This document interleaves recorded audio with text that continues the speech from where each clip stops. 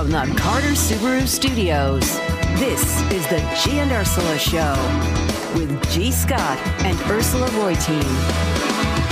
Good morning. Happy Thursday to all of you. Happy Leap Year Day.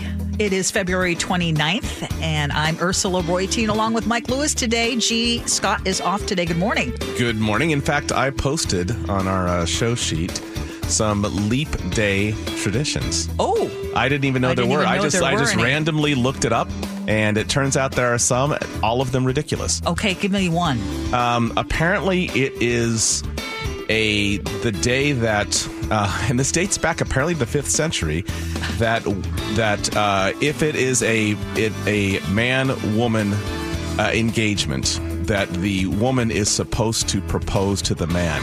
Oh. This was born of men, as always, taking their time to make a proposal, and so this was the day. And I don't know why they get one day every 4 years or whatever, but this is the day that's supposed to happen. It is crazy. You know, that you bring that up, and a friend of mine got married on leap year. But here's the thing.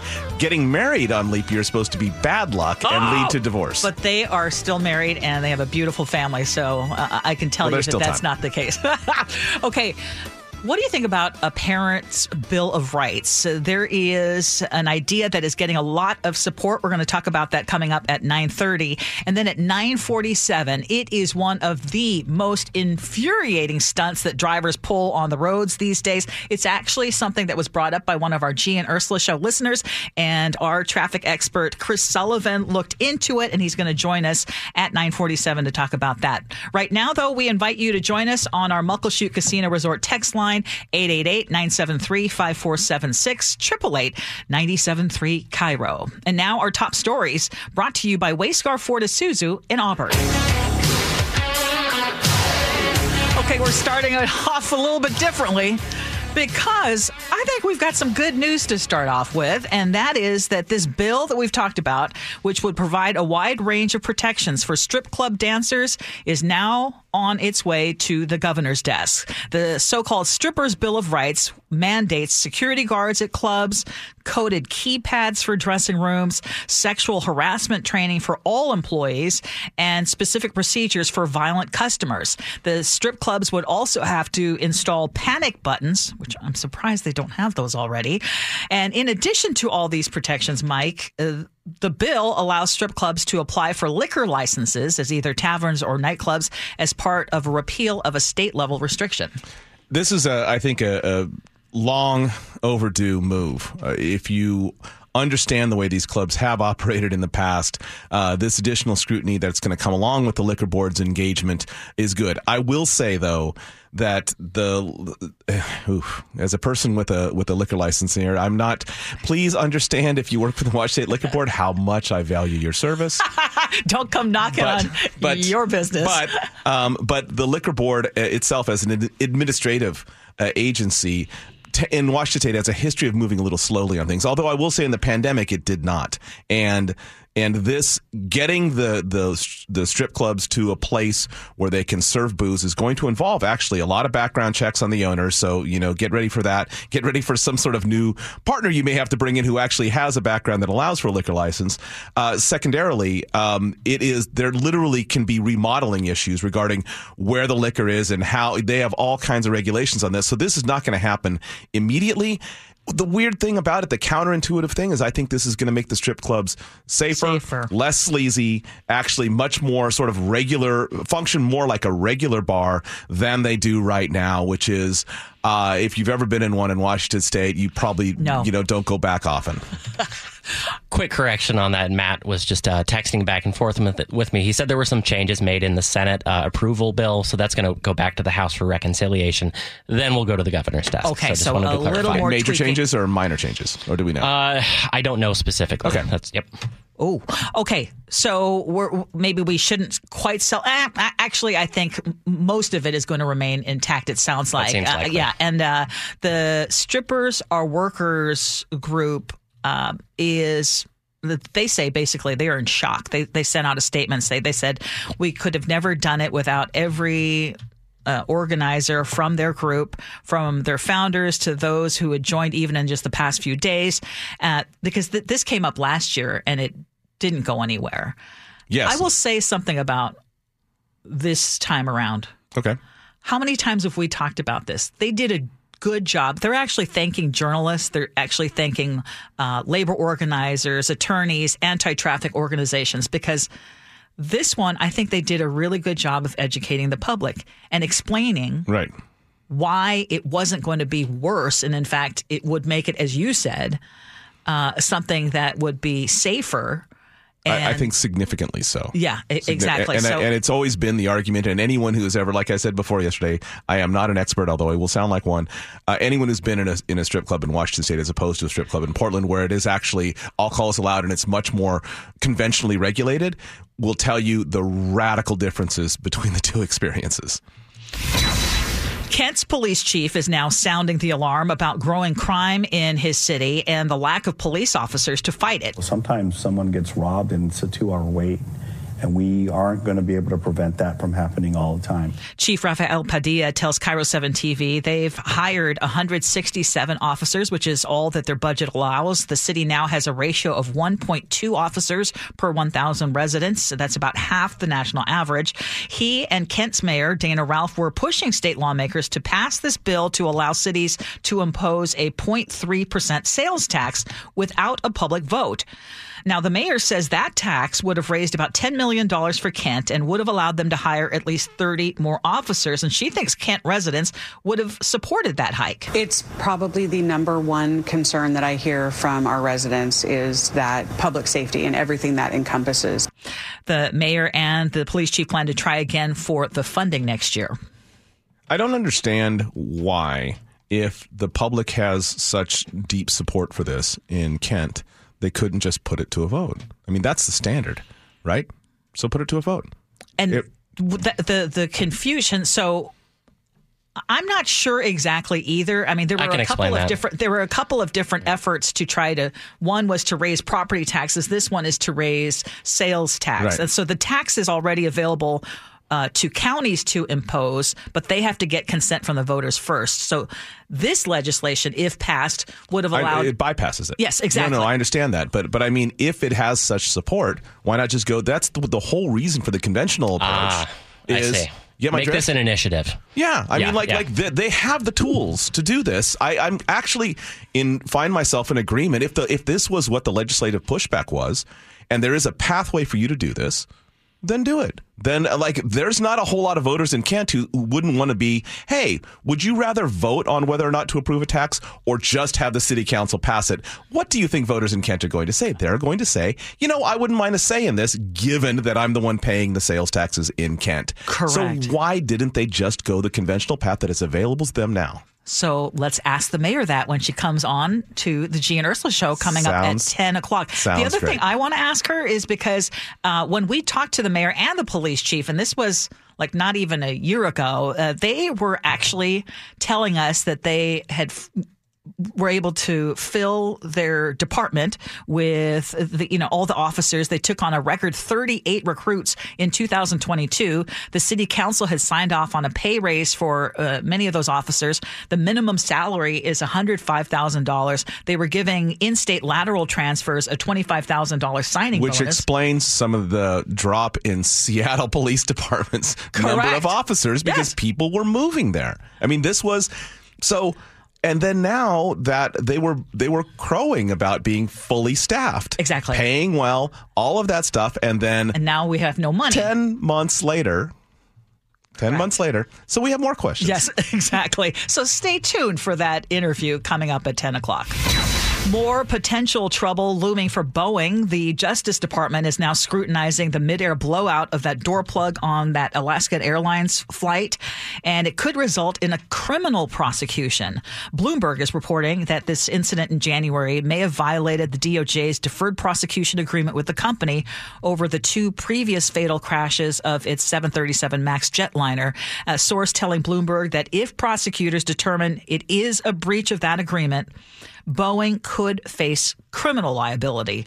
So under the terms of that $2.5 billion settlement, Boeing had agreed to a compliance program that was designed to keep the company from deceiving regulators, including the FAA. And I want you to get into that here in a second. But if Boeing kept everything on the up and up for 3 years, that fraud charge, the potential fraud charge, would be dismissed.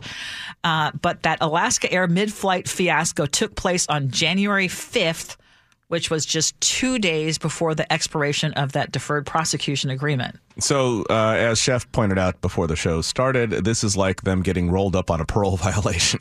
Correct. This is Boeing, again, demonstrating its complete inability to process information delivered by the government in a manner that actually gets down to the people who are working on an assembly line. I would say but two things. One, I'm very much in favor of this. I do not think it's going to end up as a criminal prosecution. I think this is a lot of government saber rattling to get Boeing to start paying attention. Secondarily, I think that if the DOJ wants to take a hard look at Boeing, and I don't even know that the DOJ legally can do this, the DOJ needs to take a hard look at the FAA, because the FAA was part and parcel, was complicit. Like a cozy relationship. The FAA literally deferred safety standards to Boeing engineers. I mean, this is not even argued. This was in the congressional hearings on the matter. The FAA did an abysmal job of oversight here, an abysmal job. And so Boeing deserves all of the blame. But I got to say, the DOJ maybe would have taken a overlook, and they don't even have to travel that far to see the FAA. They're right in, 3 buildings down in D.C. So go ahead and take a look at the FAA as well, because they are complicit in this matter as well. And then there's one other thing that we need to talk about briefly. 1997, when Boeing bought McDonnell Douglas. You want to talk about when this whole thing, when the slow glide path toward lousy quality happened. When Boeing bought McDonnell Douglas, they installed, it was weird. I mean, the joke inside Boeing at the time was Boeing bought McDonnell Douglas and McDonnell Douglas took over, because they put all the McDonnell Douglas higher ups in charge at Boeing. And what it changed, McDonnell Douglas had a culture that it was like profit driven, shareholder value driven, money driven. And Boeing's culture forever prior to that was about engineering led the charge on everything. And you talk to any longtime engineer at Boeing, many of them now retired, who were through that, they will tell you that 100% of the time. So that's when it started. I mean, it's 1997 was the beginning of the end for Boeing being this widely respected company. It was a slow drip, but now we are right there in the puddle. Well, and Boeing is paying the price, and shareholders are paying the price. The company has lost 21% of its market value this year, the worst performance on the Dow Jones Industrial Average, and that's just since the Alaska Air weirdly situation. Enough, focusing on shareholder value sometimes means focusing on quality. Exactly. Well, and one last question for you, because they did a couple of shuffles. They got rid of They got rid of the head of the 737 MAX program, and moved a few people around. Is that enough to bring about the culture change that's needed? No, but it was enough to maybe get the attention of Wall Street, which is, again, it just shows that they're willing to do more of the same. This thing is going to have to be a massive overhaul. Look at the recent DOJ report. Look it up. DOJ report on Boeing. Do that as your search terms and read some of that. It is galling. Like, the DOJ spared no punches in this, or pulled no punches in this particular report. It is not the Boeing that everyone here grew up with and was proud of. This is a different Boeing, and it needs to change. And I know for one, and I know you're the same way as people who've lived here a long time, I'm rooting for Boeing. I'm rooting for Boeing to get back to. I think Boeing remains one of the two most important tech companies in Seattle. They're Boeing and Microsoft. That's it. Full stop. Those are the two most important companies here, more even, I would argue, than Amazon. Yes, I am rooting hard for Boeing. I'm a big fan of Boeing, but this is their act together. They definitely do. So the city of Tacoma is now taking applications for a second round of universal basic income payments. The News Tribune is reporting this morning that single parents who make between 100 and 200% of the federal poverty level are eligible to apply for benefits, and this would be basically $500 a month. The maximum allowable income for a household of two would be about $40,000. Now, we've talked about it on the show before. Tacoma launched this GRIT program in 2021, served 110 households. Most of them were single moms making about $25,000 a year. So in this round, 175 families will be selected. There are very specific zip codes that you would have to be living in, and money for this program comes from the United Way, which tells the Tribune that more than 1 in 4 households in Pierce County struggle just to meet basic needs. What are your thoughts? So before people get unhappy about this whole idea of money for nothing, which is what they're going to see universal basic income as, and very technically, they're correct. It is. It's not tied to, it's tied to your eligibility. It's not tied to anything else. You just get this every month. Every single big experiment in the United States, most recently in Stockton, California in 2017, has shown that it is enormously effective. Not that effective at just getting people money and they spend a little bit more money and so the local stores make a little extra bread. No, it's actually showing that the people who get this money, they get that sort of pressure valve release. They end up being more likely to be employed for longer periods of time. They end up spending the money on bills and necessities and not, what is the whole argument like going out and buying iPhones or some garbage like that. Universal basic income, where it has done. Now, these experiments have been relatively small, and anyone who criticizes them for being too small to draw national conclusions, I think that's true. I think we need to expand the experiments, but there has not been one that has been, at least they've been inconclusive. Right. At best, they've shown radical change. Yes. I'm a big fan of Tacoma doing this. The thing that Tacoma needs to do is tell us what were the results of the first one, because they haven't released the results of that yet. And again, the more you educate people, because I'm one of those that is a skeptic, why would you just be throwing money? But the more I read about it, and like you said, the studies have shown, and it's not just blue cities, quote unquote, but there are pilot programs that are in places like Columbia, South Carolina, Birmingham, Alabama, Gainesville, Florida, and every single one of them, again, limited studies, but have shown that this actually they reduce the unemployment rate. And to your point about Tacoma releasing data prior to doing another distribution, I think that's a very good point, and I think that it's a matter of faith in your voters, right, to tell them hey, here's what happened last time, and even if it didn't work perfectly, here's what happened last time. Here's how we're tweaking it. We're going to try it again, and we're going to let you know what happens the second time we go through it. Yeah, and the question would be: would you rather pay $7,600 directly to one of your neighbors, or would you rather pay $25,000-$30,000 for the government? Yeah, exactly. Yeah. Okay, still ahead, we're going to talk about a parent's bill of rights and why you should care about that. This is the G and Ursula Show.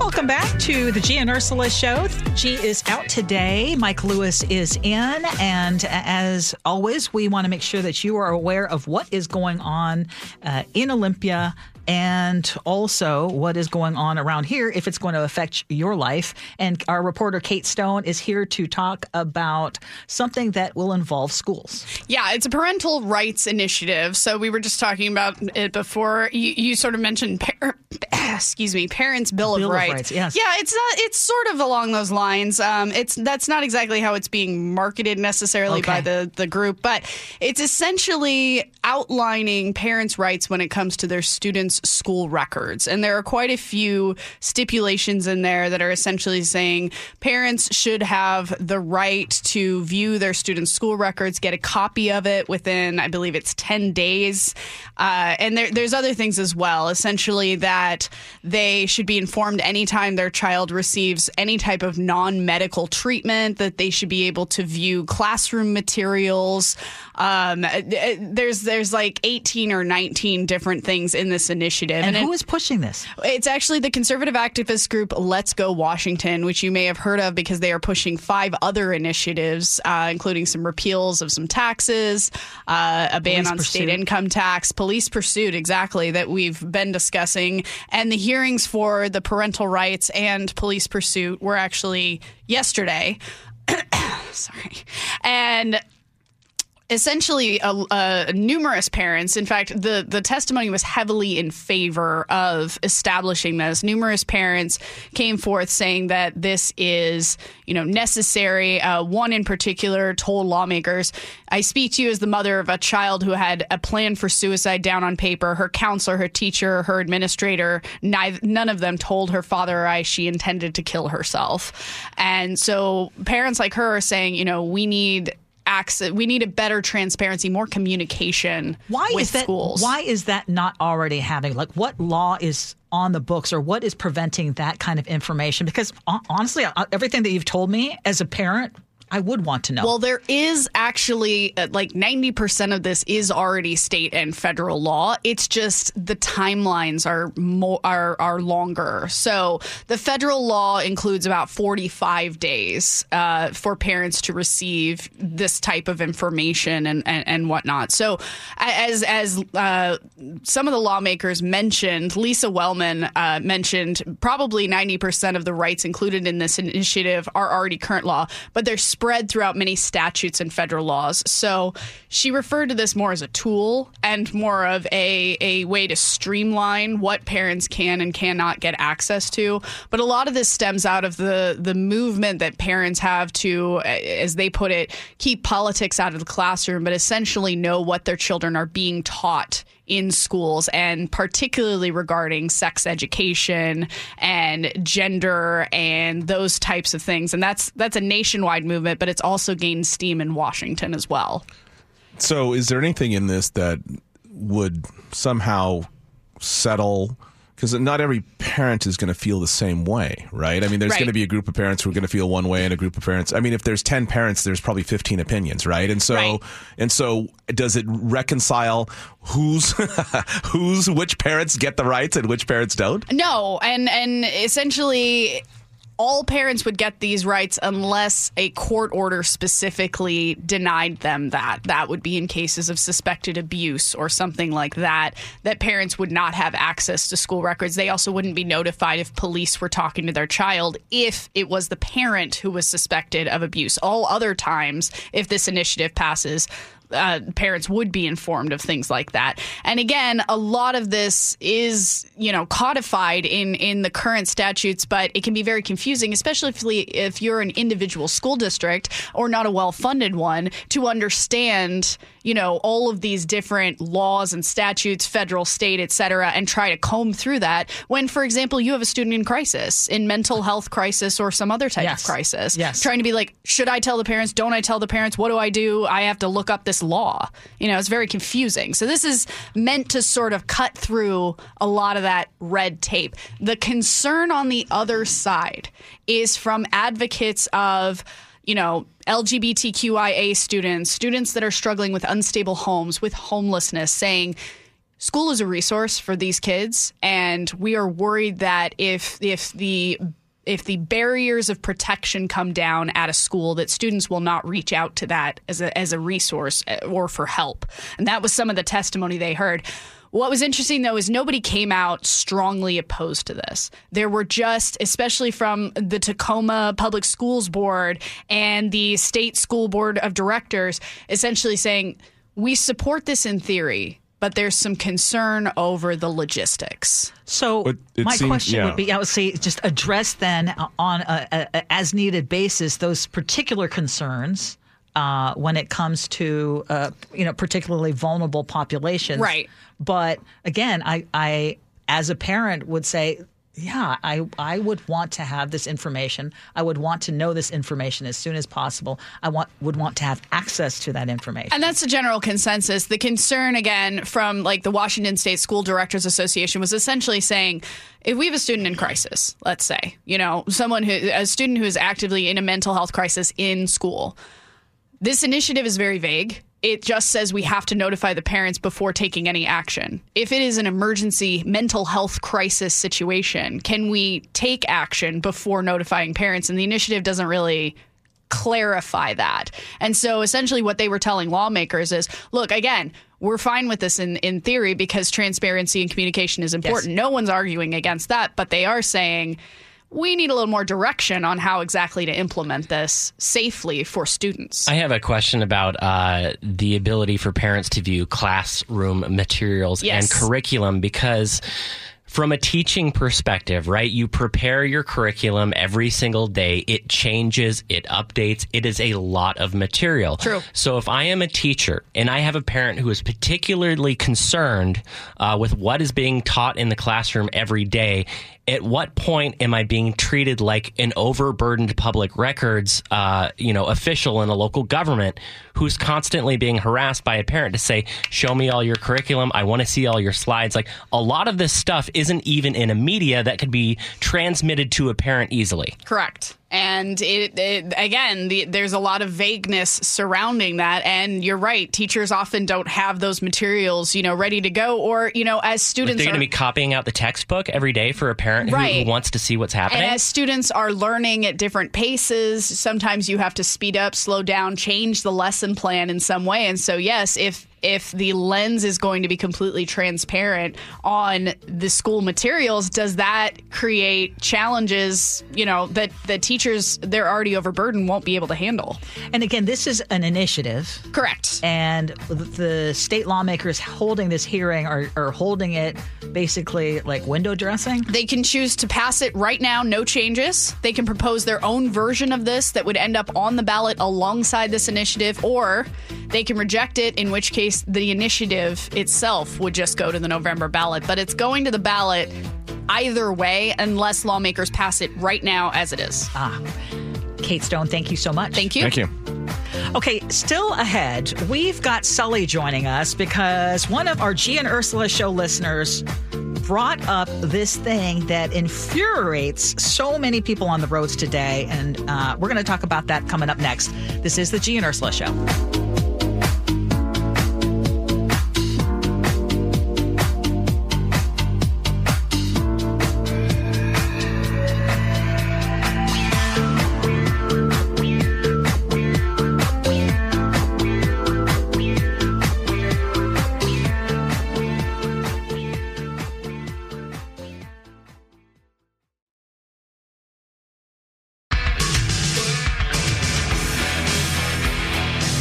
It is the G and Ursula show. G is out today. Mike Lewis is in, and we have our very first choke point inspired by a G and Ursula show listener.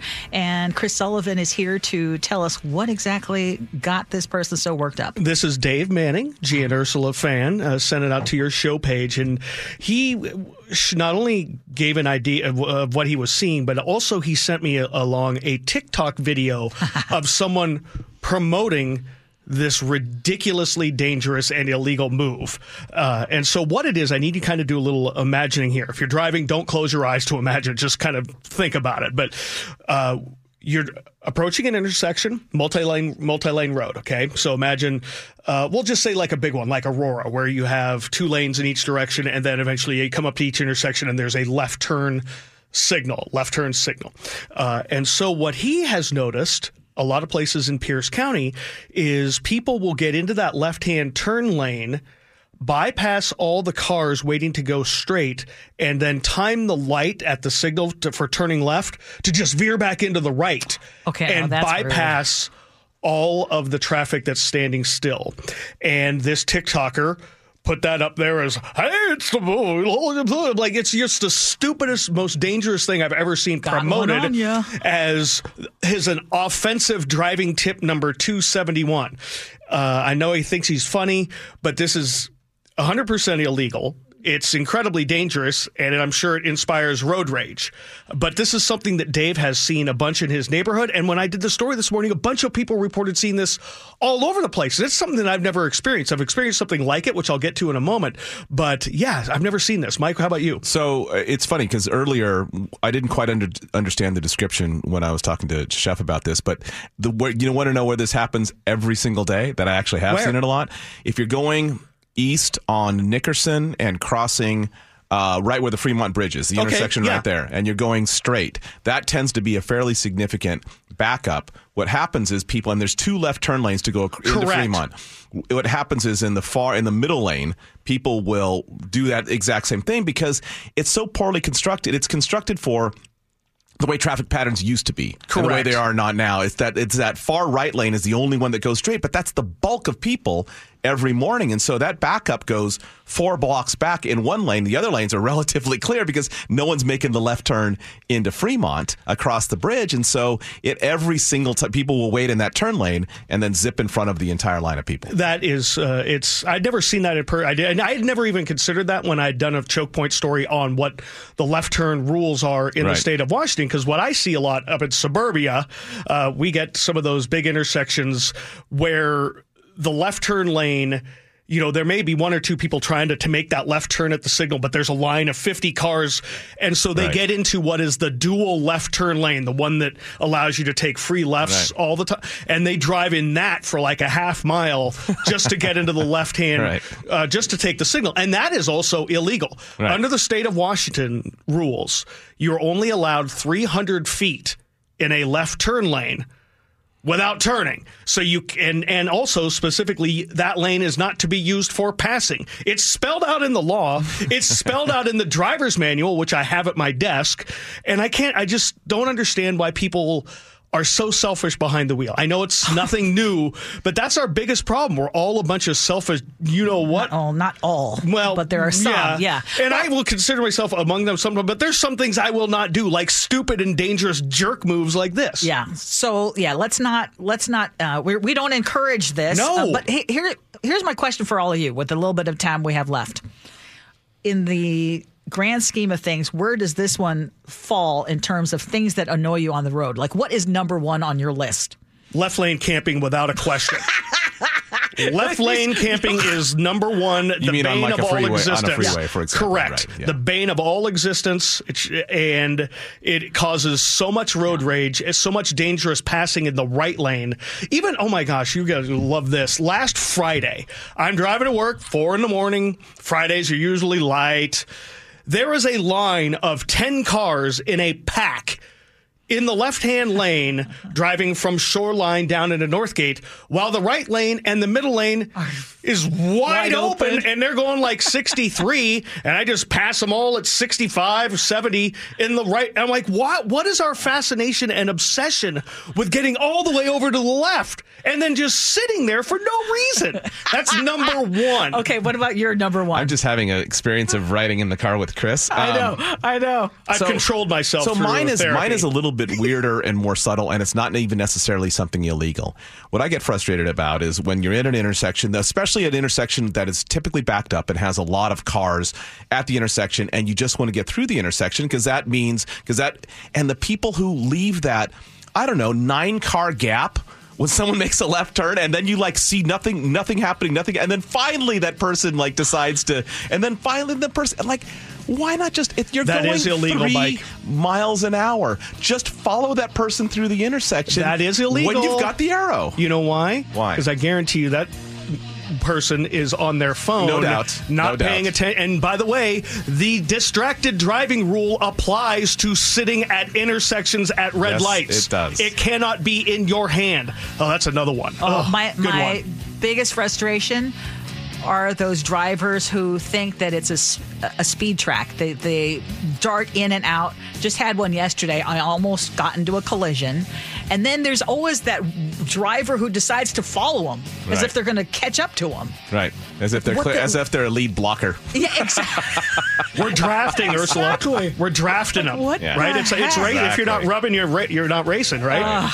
Oh, yeah. Please don't be a jerk behind the wheel. Yes. Text us with your biggest grievances on the road. We'll help you. We'll be your free therapy. Text us on the Muckleshoot Casino Resort text line, 888-973-5476, 888-973 Cairo. Sully, thank you so much. A lot of people agreeing with you on that whole left lane campaign. I know. The blood is boiling. We're here to help. It's cathartic. Let it out, people. Let it out. Just not at other drivers. And not in the car. Yeah, amen. Coming up on What's New at 10, we are going to have the mayor of Kent joining us live on the G and Ursula Show.